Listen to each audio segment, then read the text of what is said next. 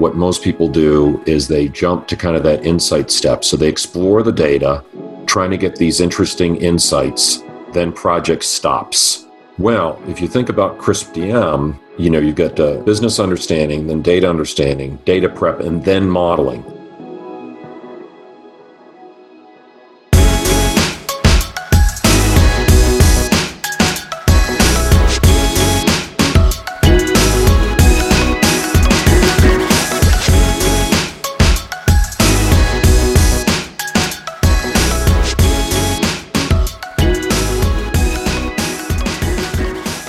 What's up, everybody? Welcome to the Artists of Data Science podcast, the only self-development podcast for data scientists. You're going to learn from and be inspired by the people, ideas, and conversations that will encourage creativity and innovation in yourself so that you can do the same for others. I also host open office hours. You can register to attend by going to bit.ly/ADSOH. I look forward to seeing you all there. Let's ride this beat out into another awesome episode. And don't forget to subscribe to the show and leave a 5-star review.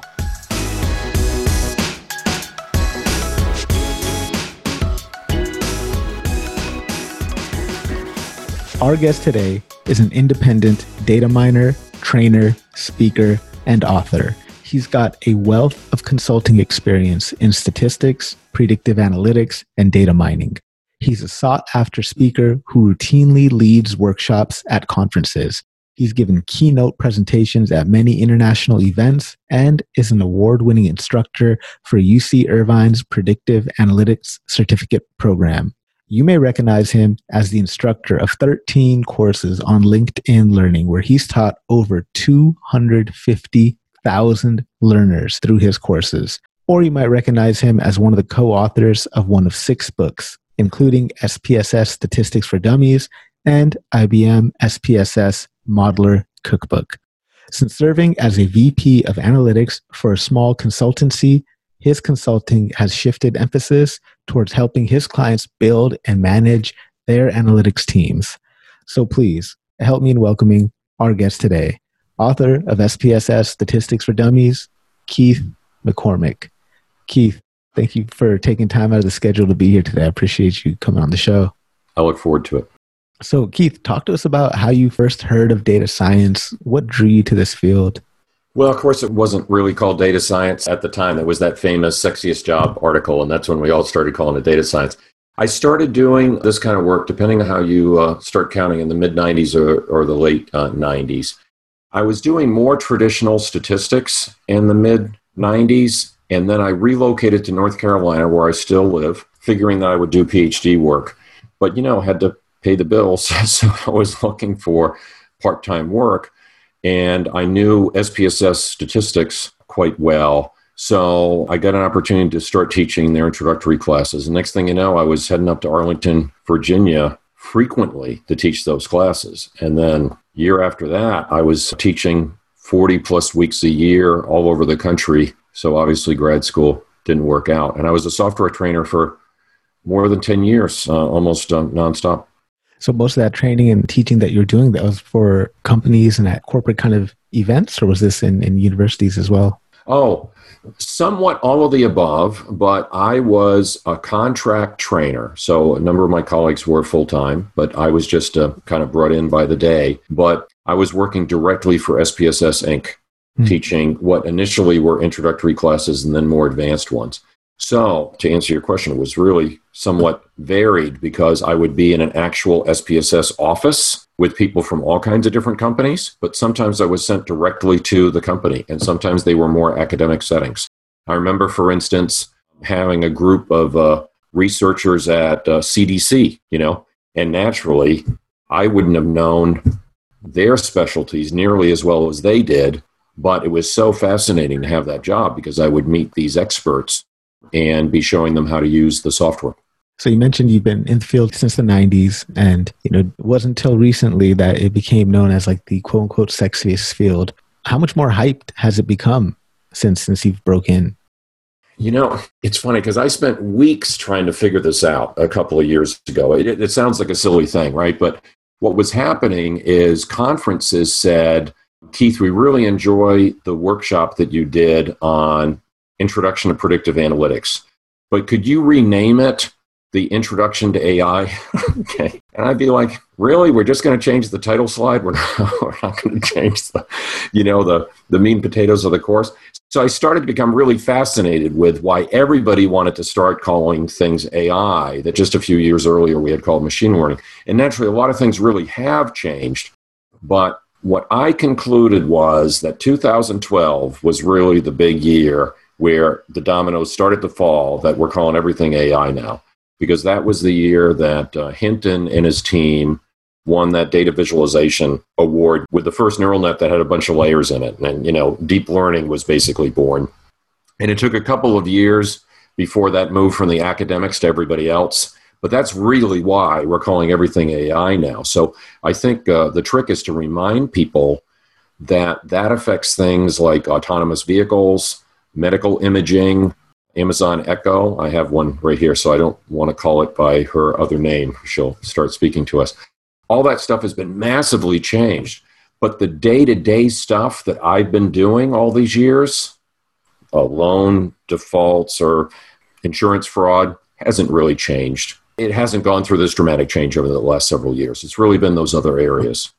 So I'm wondering, it might be an odd or naive question here, but I'm wondering how much of an impact the use of tools have had on the name of the field. Because when I was coming up in grad school, it was primarily SPSS, SAS, and highly specialized software for doing the statistics and stuff. And since, recent memory, it's been moved into like Python, which is more general purpose programming.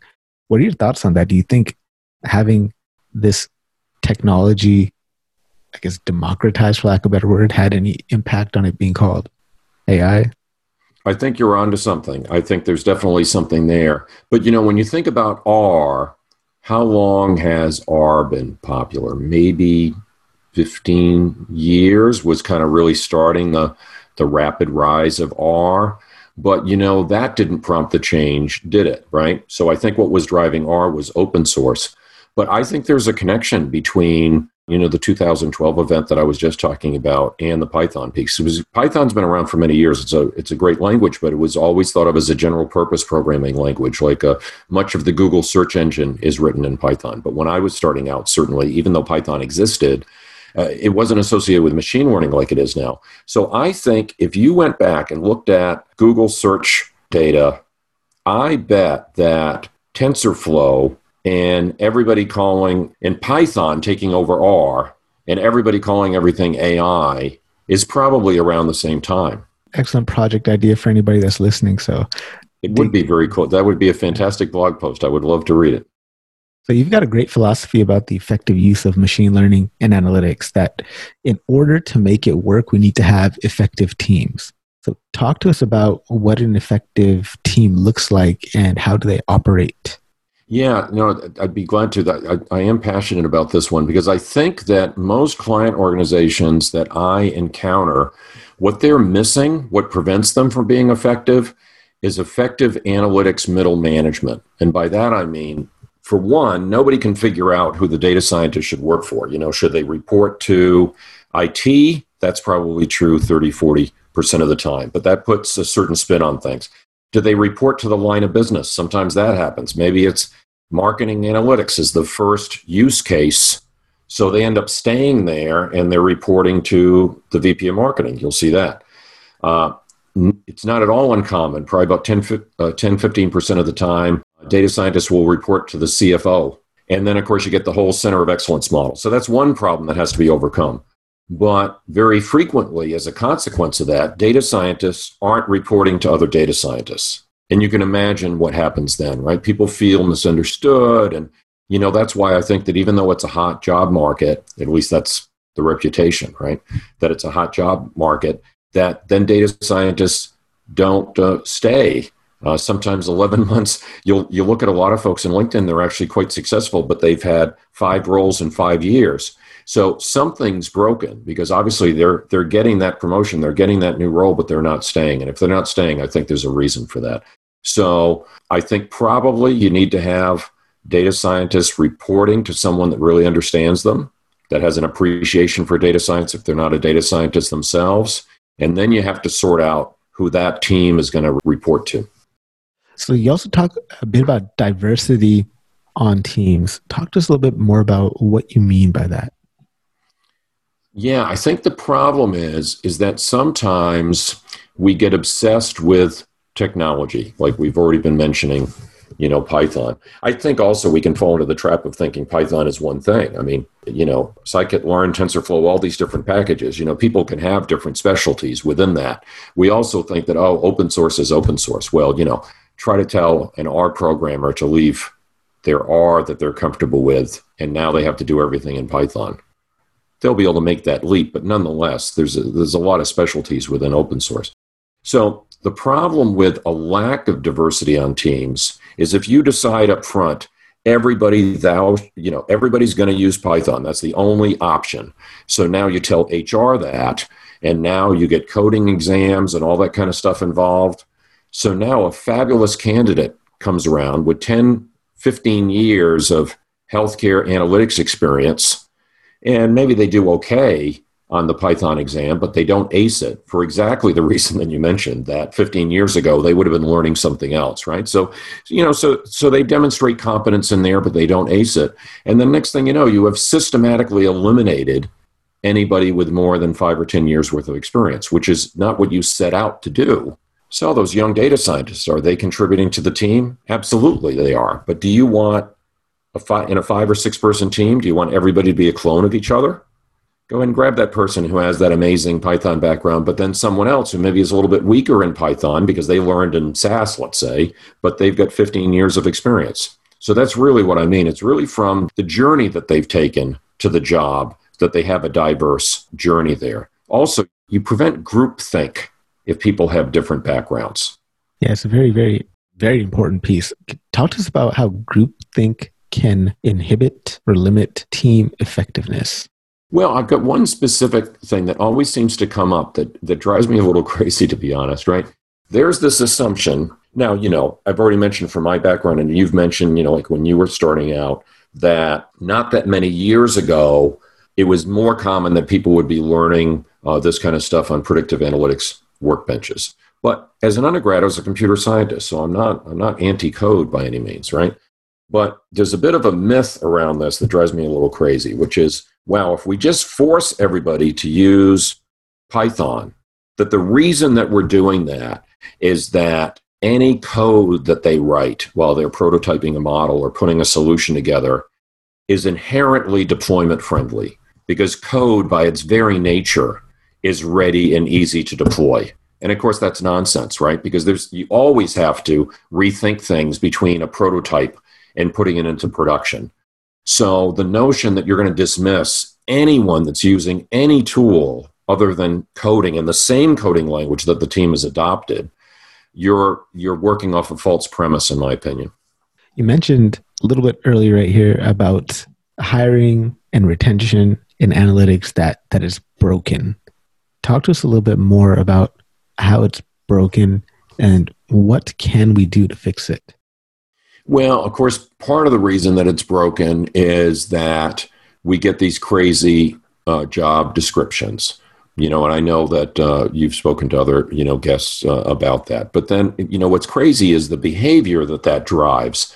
I think one of the most common pieces of advice that people exchange on LinkedIn, a platform where I'm quite active, is, just ignore the job description because we all know the job descriptions are crazy. Well, it seems to me there's an inherent flaw there if the entire data science community recognizes that the HR job descriptions are nuts and therefore everybody should ignore them. So then it's broken in that sense. And then another piece that I'm passionate about is, and I'm sure they're related, is that too few organizations consider hiring from or promoting from within. Now, as passionate as I am about statistics and that's an important piece, it's an important but small piece. So I find very often folks coming from IT or BI become great data scientists, but then they don't have all the check boxes in these crazy job descriptions. So they're dissuaded from applying. And that's one of the reasons that they leave, because they're, doing Coursera or reading data science books on their own, whatever it might be. They know the organization, they know the data. They go and they say, wow, I really want to apply for this data science job. Well, you don't meet all the criterion. Next thing you know, they're gone, getting an entry-level data science job at another organization rather than staying. So we have all this turnover, and I don't think it's necessary. If we were to distill down the checkboxes into a few essential pieces that should be common amongst all data scientists in the field, what do you think those checkboxes would be? Well, I think what's happened is we put so much emphasis on the coding that there's this huge gap between running the code that creates something simple like a decision tree and knowing the basic foundation and concepts of how the tree is growing and how to interpret it. So for me, just absolutely bedrock basic stuff is, do folks, this is going to sound so simple, it would seem obvious. Folks should understand decision trees like CART and linear regression. And everybody's going to say, oh, I know that. But do they really? Regression in particular. I remember when I did relocate down here and I thought I was going to do a PhD, the topic that I thought I was going to pursue was psychometrics. So what I was doing is, I obviously had to get stats out of the way, but it was going to be psychology and statistics in a blender, basically. So I had some stats background already. So I audited the introductory stats courses just to get them off my plate before enrolling. And naturally, as I explained, that never happened. But those first two courses were basically a regression course. But this was a graduate level course. And for 10 months, we did nothing but regression. So this idea that somebody's copied and pasted some code from GitHub and they taught themselves regression in 20 minutes is just nuts. So I really would say those two topics are the most important. It seems like a short list. But if somebody's really mastered those two things, I'm already kind of liking them as a candidate. And people would say, wow, Keith, you're talking about stuff that's either over 100 years old or in the case of CART, it's since the early 80s. Fine. But the same guy who invented CART also came up with random forests.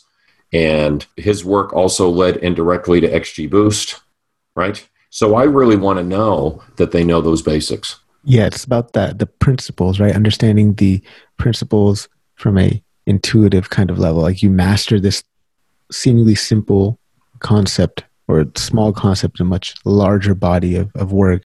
It sets the foundation for you to be able to go learn more and more complex stuff on top of that. Agreed. Yeah. And I would say from the statistics side of the house, I want to know if they know when to trust and when not to trust the data. I'm really big on that, So if I ask them, this is the kind of thing you would perhaps ask as an interview question, to a candidate. If tell me about a time that the data seemed to tell you one thing, but then the truth ended up being something else.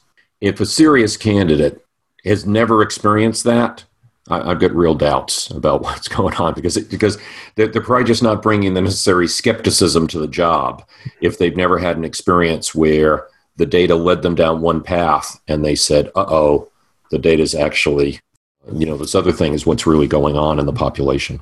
Yeah, I'm excited to dig into that. So if you're listening, hang around. We're going to get into this topic a little bit later.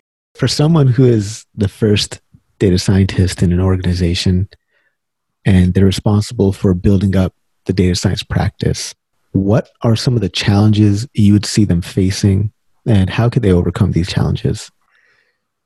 This is a tricky one because, of course, I'm coming at this as someone that's been an external resource for virtually all of my career, okay? I think that a lot of organizations do this too quickly. In fact, I was asked by, I don't know if you've ever heard of TDWI, they do conferences and so on, the Data Warehouse Institute. But I was asked by them to do a webinar once, and it was called Your First Hire. And it was a whole hour on this topic. But the basic premise was what organizations figure is that they just hire one unicorn and give them a head count, they'll be fine. But it puts that person in an impossible situation because they're arriving with the budget for a team, but no team. Well, how can that person arrive, get to know the organization, get to know management, get to know the data, in the organization, the challenges that are being faced by the organization while running around trying to deal with HR to hire a team, I think that's a recipe for disaster. So I think what's probably better, perhaps self-serving again as an external resource, right? But I think what is better for most organizations is bring in an external resource to help with a specific project and try to find existing talent within the organization to collaborate on that project. So one thing I really don't like at all is when organizations use an external resource and they throw the data over the fence and then they just get the solution delivered, on their desk. That's a nightmare, right? But if you bring in the external resource and part of their responsibility is to mentor internal talent, get through that first project. Might only take 6 months, 12 months, whatever it might be. Now you're in a better position to figure out because now you have some talent that you've identified internally that would report to that new data scientist coming in. So they're not coming into a team of zero. They're coming in with a couple of folks that have already been mentored on a project. I think that's the better bet because otherwise it's really a very difficult situation to be all alone on a team that exists in theory but does not yet exist in reality. That question was very selfishly asked for myself because I am in that exact same situation. At the risk of putting you on the spot, are you finding it as challenging as I described? It's definitely challenging, but I'm really liking the support from the organization to make it happen. So, but yeah, everything you've outlined is 100% true, and I find myself in this situation. Boss, if you're listening, I love all the support you're giving me, though. So let's take our... I'm going to ask a follow-up to that, if I could. Is my observation that there's always good internal talent there also true in that case? And it sounds like your organization really is supporting you in that way. Have you found that you're able to grow your team with at least some internal talent and not have to reach outside for everything? Yeah, so I've been able to tap into some borrowed resources from some other cost centers and rope them into projects and get them to help out. And I'm a big fan of remixing talent because it just helps people with their, they could be in chapter 2 of their career, chapter 3 or 4 in their career. And they've got all the skills, but they just need to think about how to apply them in this new way, in this new context. So yeah, I'm all for remixing talent. I think that's awesome. You've put your finger on one of the best ways, I think, to do that, which is keep the existing internal talent in their current role, but have them have a temporary dotted line to the project during the lifetime of the project. Mm-hmm. That's absolutely the best way to do it. Because then I think that before someone contemplates leaving their current department and joining the data science team, they should never do that until they've done a project from start to finish as a borrowed resource. Then you make the decision. Because think about it, you don't want somebody to officially sever their relationship with a previous relationship, let's say the IT team, BI team, or whatever, get through their very first project and then regret it. That's just nuts. Why do it that way? Have them be a borrowed resource, even if it's only half time. Then at the end of that first project, have a sit down and say, where do you want to be in 2 years? Do you want to be on this team? Or do you want to stay where you are? Do you want to occasionally be a borrowed resource?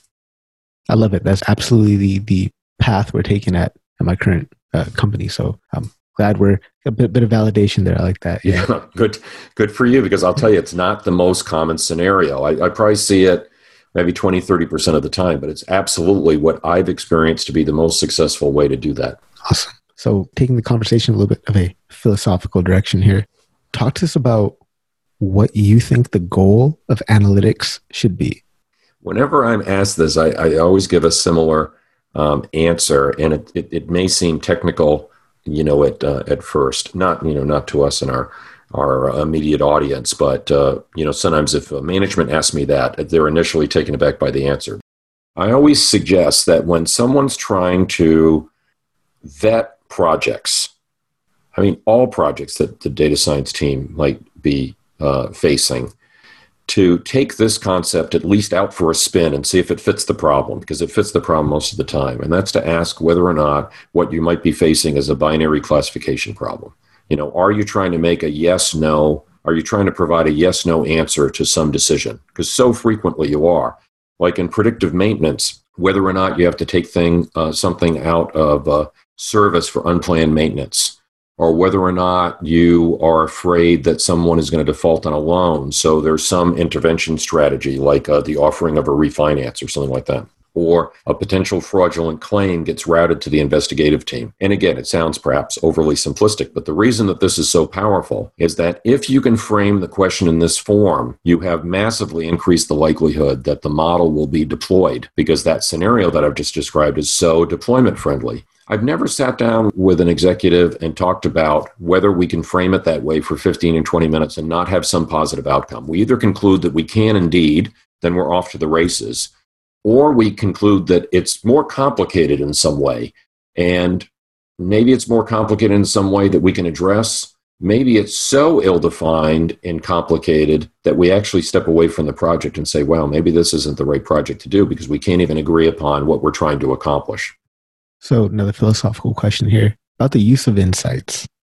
So what do we use these insights for, and why all the rage about them? Well, I mean, who doesn't like insights, right? I was just chatting with somebody earlier this week, and the way they phrased it, very common phrase, actionable insights, right? But what do people usually mean by that? It means that you look at the data, kind of poke around, explore it for an indeterminate amount of time. These days, it's usually for 2 weeks because that's the length of time in a sprint in some organizations, right?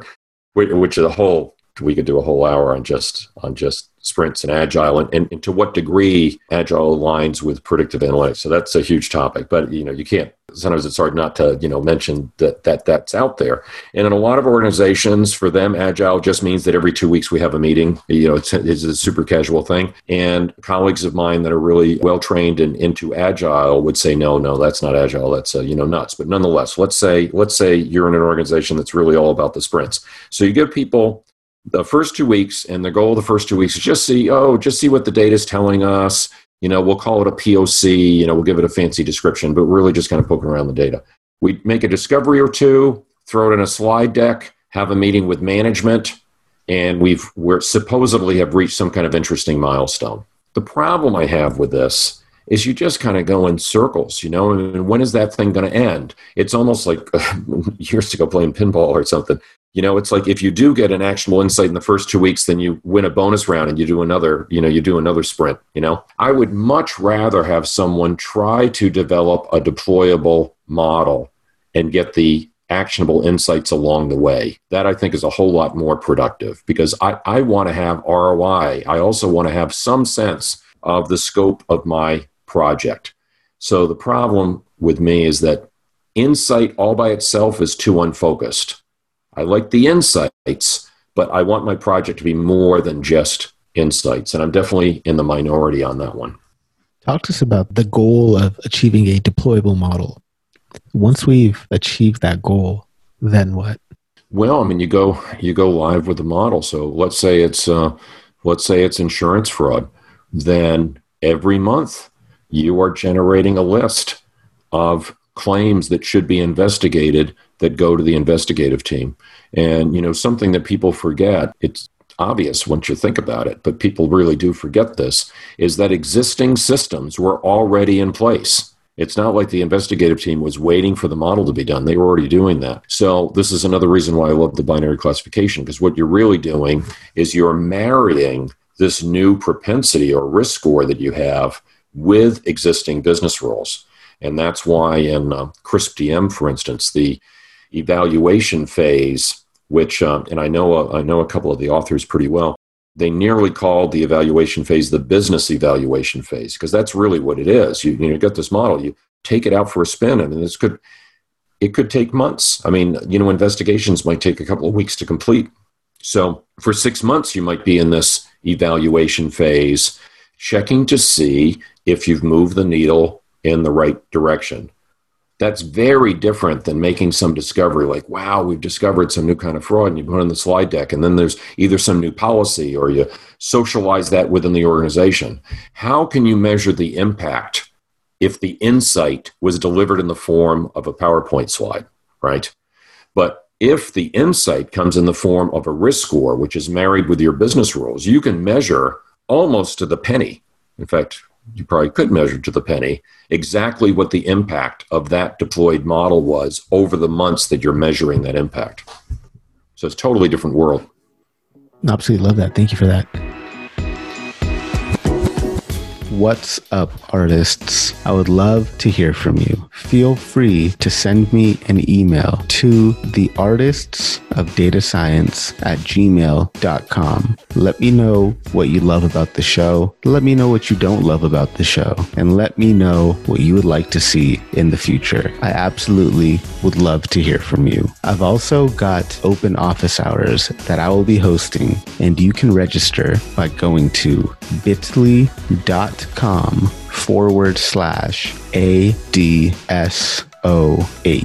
I look forward to hearing from you all, and I look forward to seeing you in the office hours. Let's get back to the episode.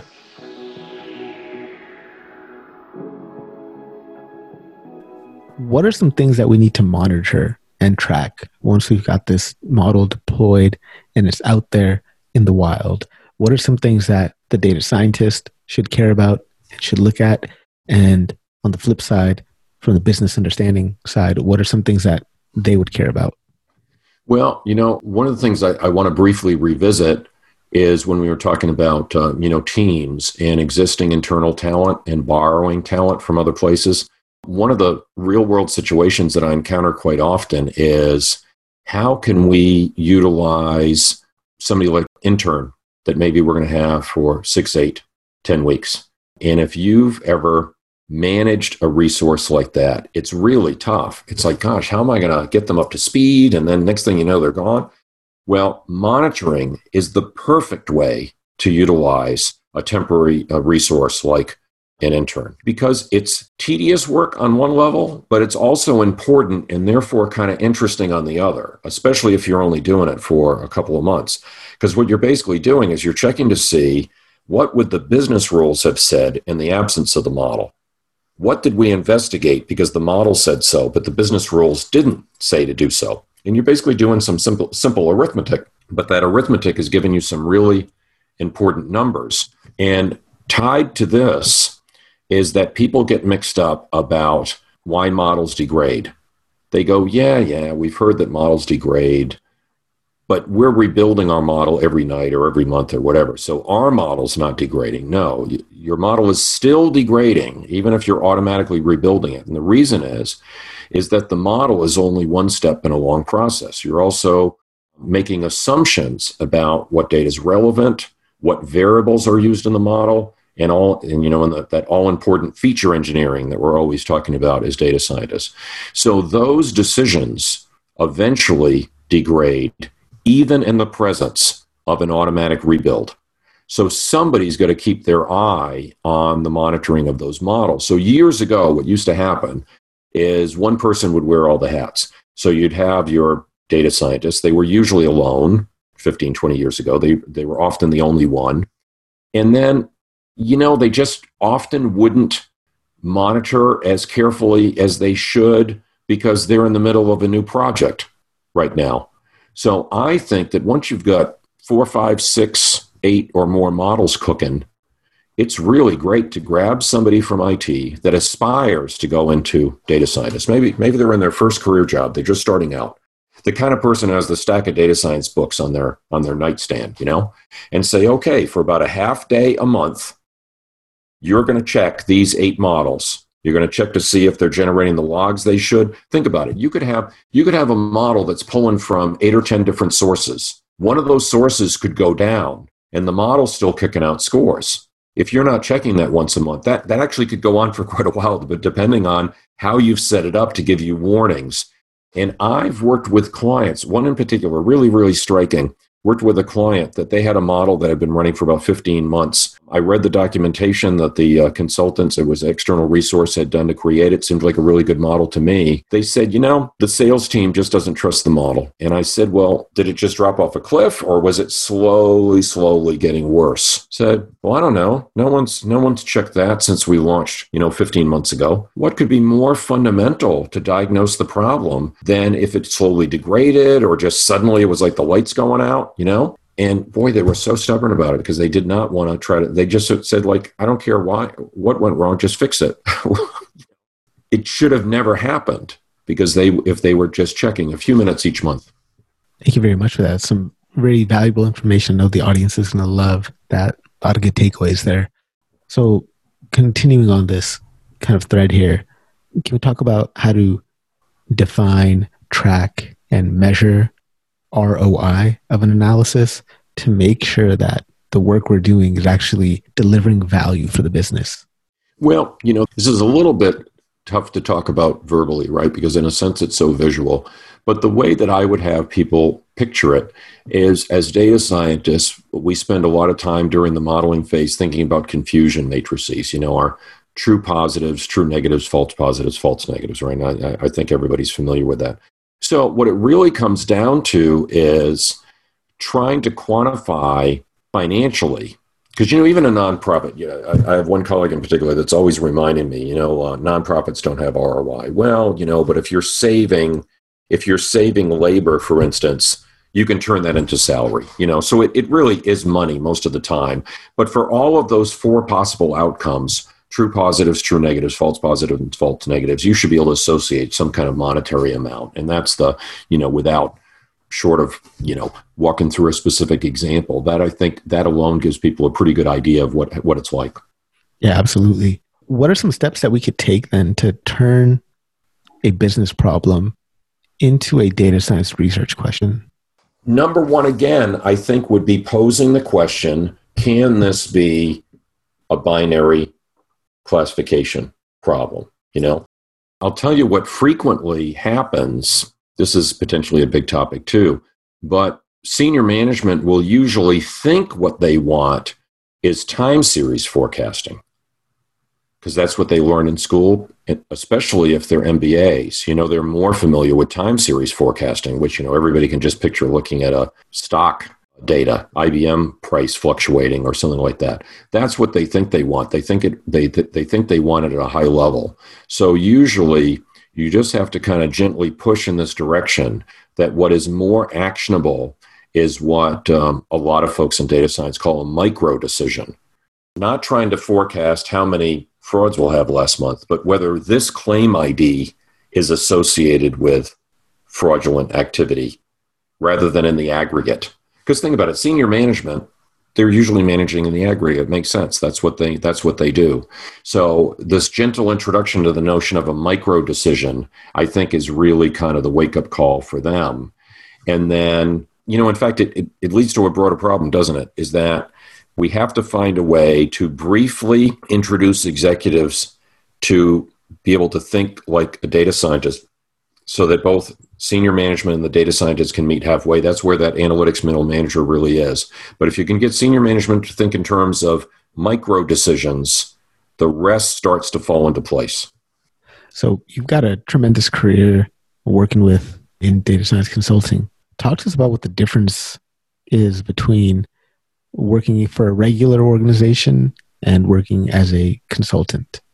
One of the things that I love about, just kind of on a personal note, like what the day-to-day is like, I love the fact that I've worked in so many different, industries. I did a gig with a regional casino once. That was interesting. So I've never worked with the big casinos in Vegas. I have friends that, have, you can guess the kind of work that you do, loyalty programs and so on.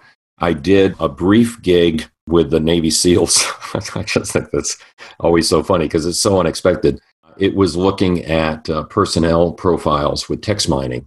And I actually was in the Army when I was in my 20s. I was in the reserve. So, I briefly had a clearance, but it's not something that I've maintained. So I couldn't look at the personnel records, but I taught them how to use text mining software. And we talked, we went to the whiteboard and we talked in the abstract about these records, even though I couldn't examine them personally. But, that's just tremendous variety, right? And then there was a project that was about staged accidents that almost certainly had kind of a organized crime aspect to it. Because doing a stage accident is a big, complicated thing. You're faking invoices for MRIs and all kinds of stuff. So it almost certainly was organized crime. So on a personal note, I love the variety that's involved. But switching back to contrasting that to what life would be like as a data scientist on the inside, I think that one of the challenges, it seems like a good thing at first, but I think it's actually a challenge to be overcome,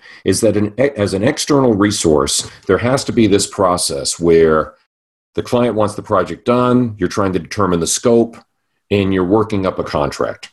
And having done dozens of these, I can tell you it's not writing contracts and going through that sales process is not the most fun part of the work. And it's also something that a lot of young data scientists probably aren't ready for if they were to be a freelancer. But think about that compared to working with an organization, as we were just talking about a few minutes ago. That process never happens. So a lot of times the process of deciding, is this going to take 12 weeks or 20 weeks? Is it going to be 3 people or 5 people? This person, this subject matter expert in another department that I really need, has it been reduced to writing that I have access to them 1 day a week? You know what I mean? It's never reduced to writing. It's never thought out. So I always have that contract to go back to as an external resource and say, hey, we kind of agreed upon this a few weeks ago. We either got to stick to the plan or modify the plan, right? I've got something to refer to. And I think internally that step never happens, which would seem to give you freedom. But sometimes halfway through the project, you might wish that you had agreement on those issues. I was wondering if you had any tips for people who are trying to maybe break into data science, but do it through freelance work. This is tricky because, and of course, this is the way that I've done it all these years, and I've really enjoyed it. But what makes it tricky is that if you reflect back on my career, I was fortunate in that by the time I started consulting, I had been doing software training for quite a few years. So I could refer to that experience. And when IBM bought SPSS, it was IBM themselves that sent me on my first few consulting gigs. So I absolutely encourage people to do it because I've loved the freelance aspect of my career. I would never change that decision. But the trick is, in the current environment, with so many certificate programs and boot camps and things like that, I think that probably before someone sticks their toe in the water, they want to be able to establish themselves a little bit in some way. So if they're working within an organization, in other words, if they aspire to be freelance, but they currently have a job, then I would want to be the kind of person that we were talking about a few minutes ago that gets assigned to a project in a visible way. Because certainly no one, otherwise, how are you going to do it if you're going to be freelance? At some point, you have to do your first project, and you probably can't do your very first project as a freelancer. You have to get that credibility somewhere. Another one that I'm a big fan of, and I wish I had done a little bit earlier in my career, was writing the book. The first book I wrote was 2013, so quite a few years ago. But when you think about it, I was 15 years into my career. And I know a lot of data scientists who took that step earlier. It's nights and weekends, you got to log the hours, and most people aren't going to make very much money from the book, but it's a huge way to establish credibility.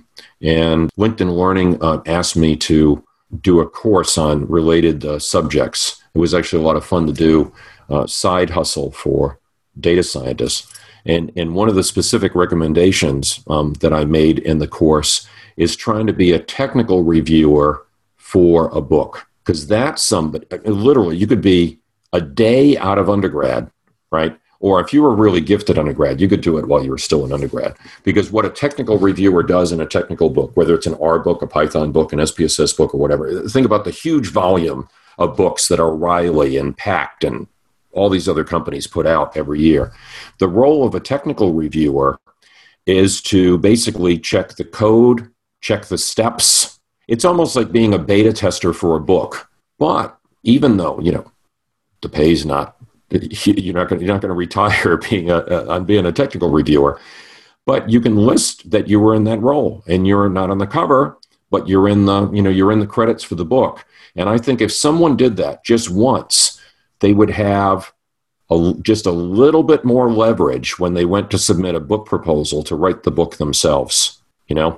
Now you've got a little bit more credibility, right? You go out to that client, because what's going to happen when you try to do your first project freelance? People are going to look you up on LinkedIn. They're going to, do whatever. Sure, winning a couple of Kaggle, doing, not winning literally, but, doing well in a Kaggle competition might be some credibility. But there's something about being involved with a book that really puts a client at ease, that you know what's going on. That's some awesome advice. Thank you for sharing that. And I actually didn't have any clue that there's a course on LinkedIn Learning called Side Hustle for Data Scientists. Yeah. So I will be sure to link that to the show notes. That is amazing. My acquisitions editor loved that title. Yeah. Oh, yeah. Well, we both did. But when I said, wow, is there anything in the library on this subject? I said, not all data scientists have salary jobs. He goes, no, there is nothing yet in the library about that. We should do something about that. So I worked up a proposal. We both liked it, and it was a lot of fun, actually. That's awesome. So taking another philosophical turn here, talk to me about what it means for you to be a good leader in data science, and how can someone who is an individual contributor embody the characteristics of a good leader without necessarily having that title? Well, everybody kind of develops their own leadership style. And although my military career was fairly, brief, this was something we would talk about. I mean, I don't know if everybody knows this about when you're on an RTC scholarship. You're just a college student like everybody else, but like one night a week, you have to take these Army classes, and they're, mostly on leadership and so on. My leadership style has always been very much about protecting my team. That's just always been my emphasis. So when in an analytics middle management role, the number one thing that I'm trying to do is make sure that my team is protected against just kind of random bandwidth filling ad hoc stuff. It might even sound kind of silly, like, well, of course you don't want to do that. But think about how much pressure, how much tremendous pressure, frankly, is on a data science team lead not to accept every project that comes along the pike, right?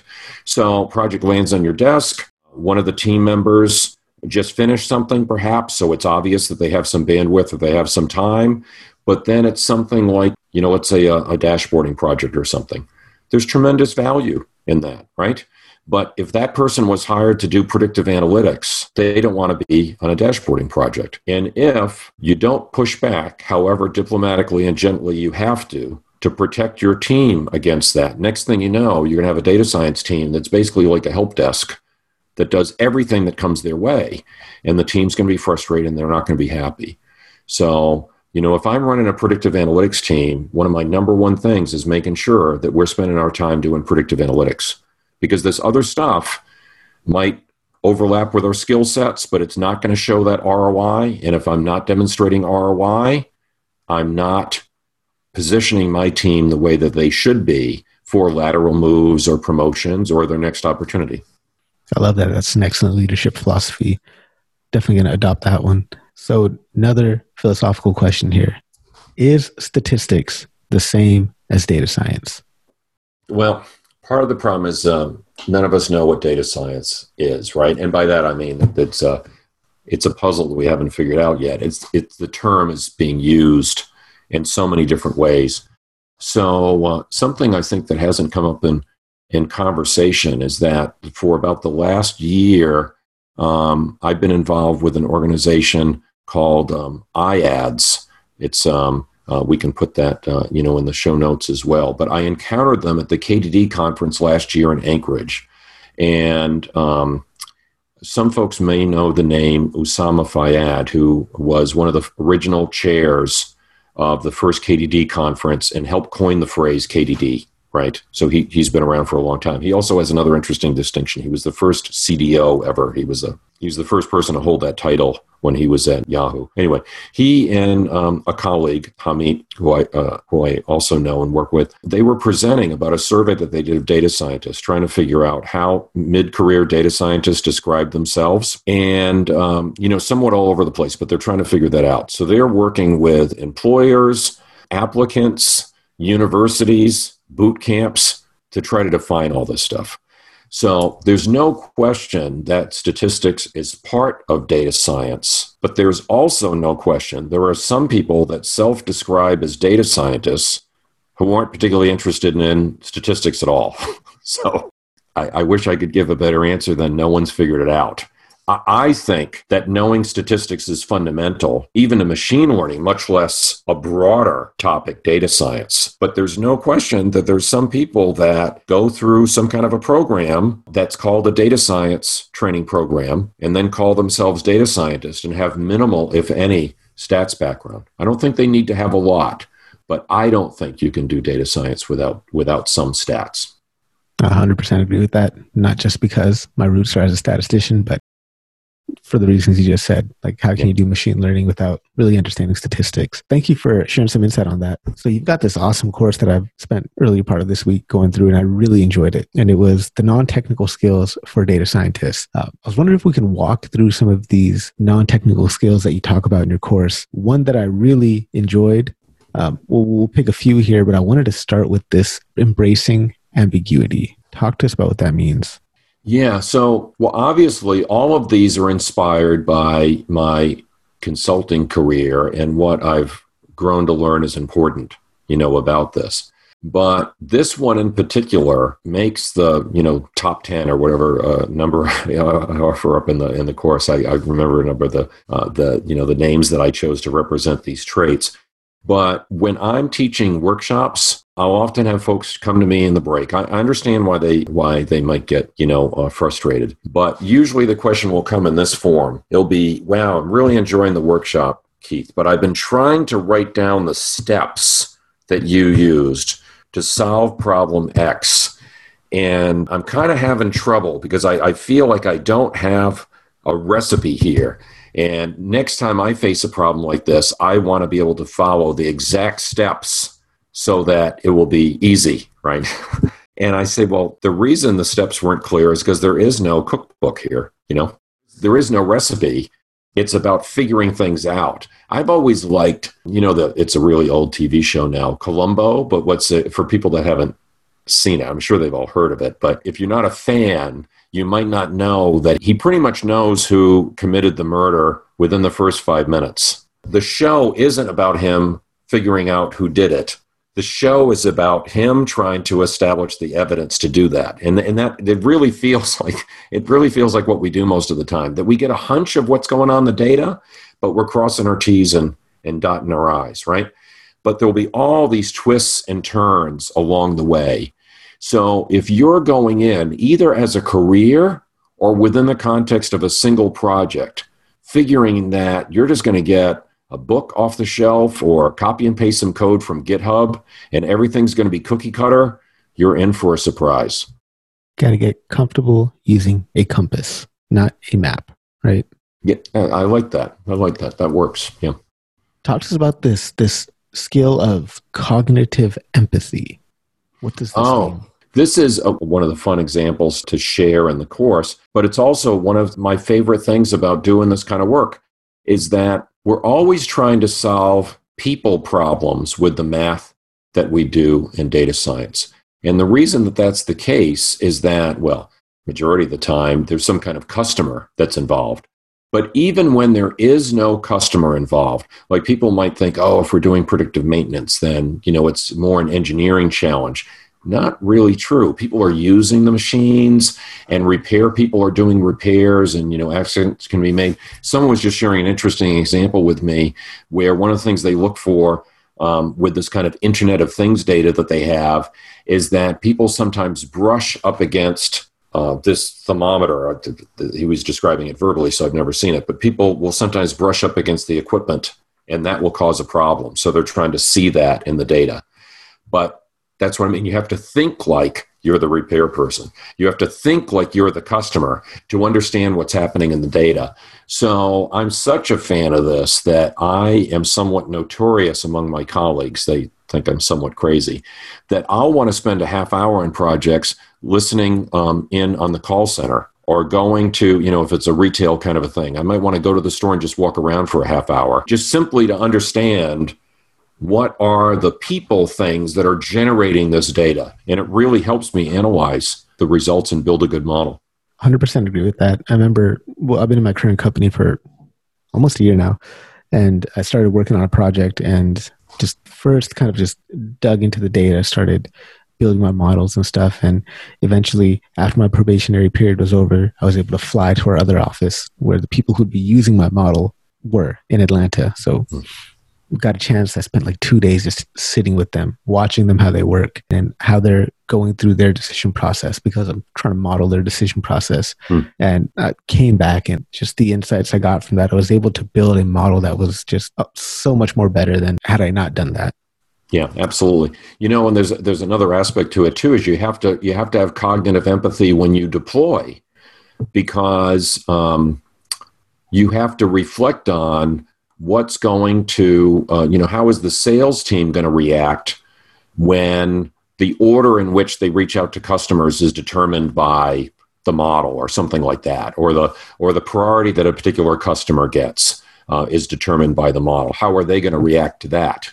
So you have to really be able to think not only like your customers, but also the end users within the organization. A lot of people break into data science. They hear it's the sexiest field. They see the pay scale, and obviously we get paid a good amount of money, and they get drawn to the field for that reason. Talk to us why it's important that we have a commitment to our craft. Well, I just can't imagine that they're going to enjoy it over the long haul unless it's fun. Think about all the other careers that folks do that when people think their folks want them to be a lawyer or something like that. Think about all the people with law degrees that aren't doing the law because their dad was a lawyer or whatever, and they felt pressure to do it.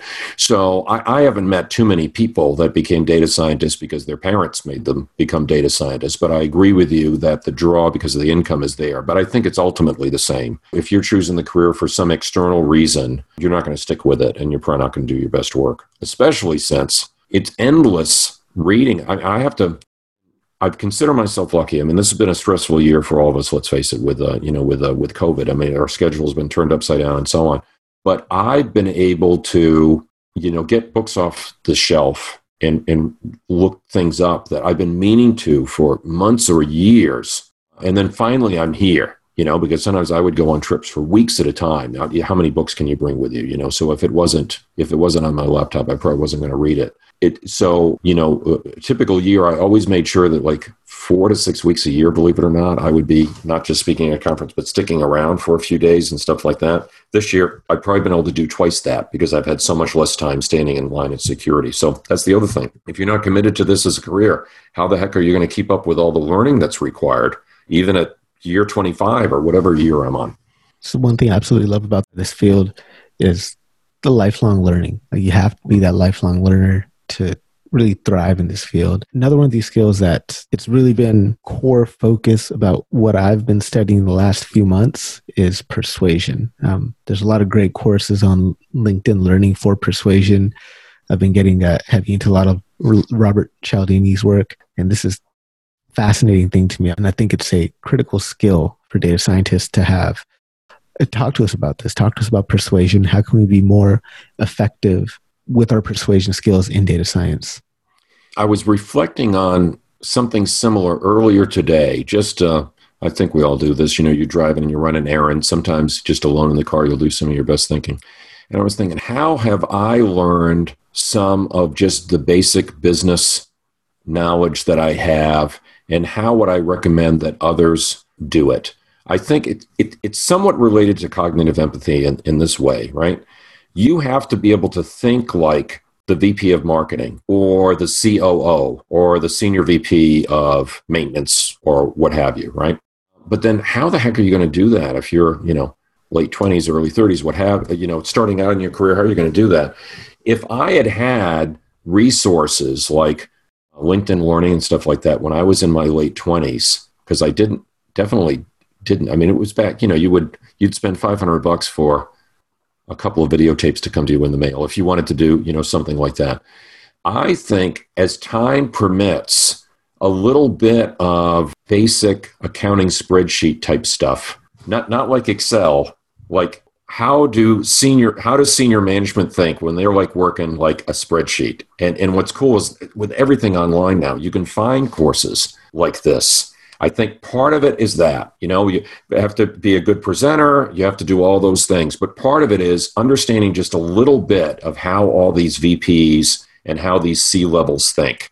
And when I was starting out, it really had to be trial and error and school of hard knocks. But I think now you actually could. Just a week ago, I was exploring a particular issue of the natural tension between sales and marketing, because sales has short-term goals that they have to meet, and marketing has long-term goals that they have to meet. So I was thinking, wow, I wonder if there's anything on LinkedIn Learning on that. And sure enough, there was a 45-minute course on how to get sales and marketing to work together, right? So if I were a young data scientist all over again, one of the things I think I would be doing is trying to give myself the equivalent little bit of MBA type knowledge here and there, not because I need it directly in the project that often, but because I need to communicate my data science models and their purpose to people whose lens is MBA stuff. Learn to build, learn to sell. If you could do both, you'll be unstoppable, right? Yeah. So you've got a course that just came out focused on the most important part of the CRISP DM lifecycle, the data understanding. Talk to us about this. Yeah, I'm really proud of this one because one of the things that I'm proud of is that, that they let me do it. Because think about it, as a potential author, LinkedIn Learning has an interesting model because it's heavily curated. So typically they reach out to people that are already established in one way or another. In my case, the books that I had written. But this is not the kind of course typically that would be a first course that an author would do. Okay, because it's somewhat going out on a limb to do 4 hours on this topic. But this is why I was so passionate. I'm thrilled that they let me do it. Is that we were talking earlier about what most people do is they jump to kind of that insight step. So they explore the data, trying to get these interesting insights, then project stops. Well, if you think about CRISP DM, you've got business understanding, then data understanding, data prep, and then modeling. So in my experience, by the time you get to modeling, you're about 85% of the way done. So what I cover in the course isn't just exploring data. It's how to do a proper assessment with a very specific goal in mind, which is what is going on in the data that I need to correct during data prep in order to make the maximum model. So if it's true, and I certainly believe it is, that data prep is more than half of any of these projects, data understanding is critical because it's how you plan the data prep. Data prep is not just cleaning. It involves all kinds of other things like feature engineering and so on. So that's why I'm so passionate about this one. I'm thrilled that they let me do it. I could have also done 4 hours in data prep, I'm sure, and that's also a super important phase. But this is the ignored phase. No one talks about this. They probably just think it's the same as data visualization, which it's not. It's very specific things to kick the tires, so to speak, so that when you get to the modeling phase, you're ready to go. I'm really excited to get through this course. I'm looking forward to it. I'll probably spend some time early next week getting through this. Talk to us about the role that skepticism plays in this part of the life cycle. Well, boy, that's an important one, too, in non-technical. I think that's where the stats training comes in.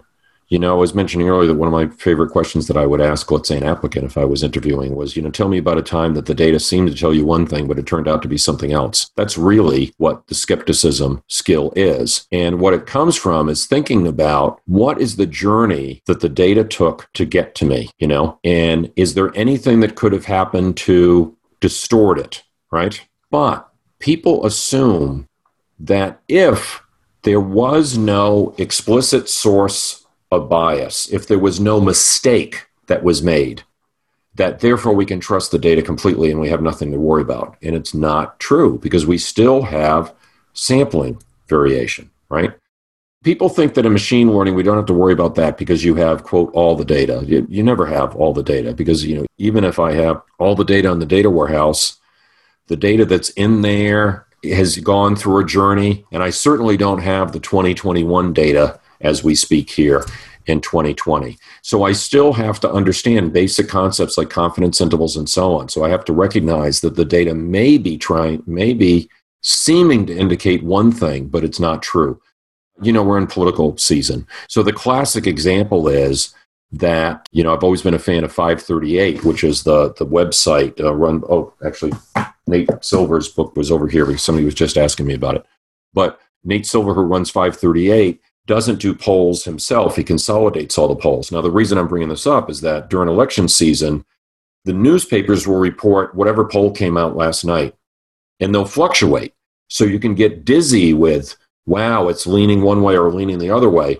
But when you consolidate all those things and you do more meta-analysis and the bootstrapping and the fancy stuff that they do on that website, you get a more level-headed sense that the polls aren't going, the polls are just one data point that can be measured. That would be the kind of thing about skepticism, is that don't let yourself get whiplash with little changes from day to day. Your business is not suddenly succeeding or failing every hour. A lot of it's natural variation in the data, and people with stats training understand that. I absolutely love that. That is definitely turning into a quote graphic. So last formal question before we jump into a quick random round, and it's 100 years in the future. Keith, what do you want to be remembered for? Well, even though I'm proud of the work that I did on it, I have a feeling that I'm not going to be remembered in 100 years for SPSS for Dummies 4th edition, because the life cycle of a book like that is probably more like 3 to 4 years, right, for the next edition. So one thing that I've wanted to do more of, and that this crazy year that we're having has really caused me to reflect on, is more the analytics management and more the philosophical side of the business, which you can probably tell that I enjoy. I was a philosophy minor. Actually, I somehow managed to squeeze in a philosophy minor with a computer science degree. And if I write a book in that area, either analytics management or philosophy, I think that might at least give me a chance of 20, 30 years from now. Fingers crossed that it would be anything as wonderful as 100. Yeah. What's your philosophy of life? Do you have a particular school you subscribe to, or some branch that resonates with you? Well, of course, when folks think of philosophy, they often think of, that side of philosophy. I was always more into epistemology, which is study of knowledge. So I get super fascinated with Turing. There'll probably be like two people that hear this that will be also fans of this guy, Wittgenstein. I don't know if you've ever heard of Wittgenstein. He's probably a bit obscure, but anyway, I'm like a huge fan of him. But on the more kind of philosophy of life type stuff, I'm a Jung fan. I'm kind of into the book thing, and I've got Jung's collected works downstairs. That all started because a lot of people, I'm sure, have heard of the MBTI, and Isabel Myers, who wrote it, had a collaborator late in life, like the last, 20 years of her life or so. And her collaborator was someone that I had a chance to meet when I was still a freshman in college, and knew her quite well for the last several years of her life. So for me, the MBTI isn't like a paper and pencil thing. It's like the whole Jungian thing. So that was for about 10 years. I did a lot of research on that and the instrument. That's a whole nother story. But the more philosophy of life stuff, I'm a big Jung fan. Awesome. I think you should connect with Giuseppe Bonacarso, who's also a data scientist. He's written a few books for Pact, and he's also heavy into the philosophy. I think you two together writing a philosophy book would be an awesome remix. So I'll have to check that out. Yeah, I've enjoyed the session, the episodes that I've heard, but I haven't heard that one. Yeah, that one's it's releasing next week, I believe. But I'll introduce you guys on LinkedIn as well. That's fabulous. So let's jump into a quick random round here. What do you believe that other people think is crazy? Well, we've talked about it, but the answer that comes to mind is that, the goal of projects is not actionable insights, because I'll get silence when I say that at a workshop until I'm able to explain myself. It's like everyone's shocked. If you could have a billboard placed anywhere in the world, what would you put on it? Oh, I was reflecting on this kind of thing. Where did I put it? It was a Jung quote, actually. We were just talking about Jung. It was, but how did Jung himself phrase it? I'm sure I'm going to mess up this quote, but the best thing that can happen to you in life is to be yourself. Something very close to that. Yeah. I love that. What are you currently reading? Oh, I'm the kind of person who reads like a dozen things all at the same time. But there's two books that I've been somewhat in the grip of this year. AI Superpowers by Kai-Fu Lee. It was written a couple of years ago, but I think that's really powerful because he kind of explains the philosophical difference between how Silicon Valley handles AI and how the companies he works with in China treat AI. And I find that to be really powerful. And then the other book is a little bit more technical, but I'm really in the grip of it too. The Book of Why by Judah Pearl, which is about causal inference, but written for a general audience and really, really something. Yeah, I've heard great things about that book. It's definitely on my list of books to pick up. Next few questions, we're going to go to the random question generator. Okay. All right. What's one of your favorite smells? Oh, this is, I get this from my best friend. He turned me on to this, and he's right. Petrichor. All right. The smell after a rainstorm. If he hears this, he'll get a kick out of that. Oh, okay. I didn't even know that had a name. Awesome. What fictional place would you most like to go to? The answer that comes to mind is I kind of got into Game of Thrones there for a while. And although it's a real place, the pictures of the capital city are just amazing. So I'm hoping that I'll go to, it's in Croatia, isn't it, that they filmed it? Yeah, they filmed a few places in Croatia. Dubrovnik is where the King's Landing was for the later seasons. They've also filmed in Split as well. Yeah. So I'm probably cheating, but my answer is Dubrovnik. And I've been to over 50 countries, but I have not been there. Oh, Croatia is absolutely beautiful. Yeah. We did a road trip all along the coast, starting up top in a city was called Pula. And we drove from Pula all the way down to Dubrovnik. This is just cheating a second time, but I'd also love to see the Hobbit town. In New Zealand. That apparently they preserved and didn't tear down, right? Yeah. And I have been to New Zealand. It's fabulous. Oh, it is. When was the last time you changed your opinion about something major? When I was college age, I was a Reagan fan. So I was a bit, a bit conservative. Was that because I was military? Who knows, right? Mm-hmm. But since then, I am not. Last question here from the random question generator. What was your best birthday? Oh, I've got kind of a fun answer for this one. When I was approaching 50 and wanted to do something fun, I arranged for a rental of like 4 cottages in Italy and rented out all of them so that a bunch of friends could go. But I couldn't get them on my actual birthday. So it turned out to be like a year before. So long story short, for like a year and a half, I had a series of birthdays because I was celebrating with my friends in very different places all over the world when it was convenient to hang out with them. So it never ended up being one day. It ended up being like a year of birthday celebrations, which was a lot of fun. That's absolutely awesome. So how can people connect with you and where can they find you online?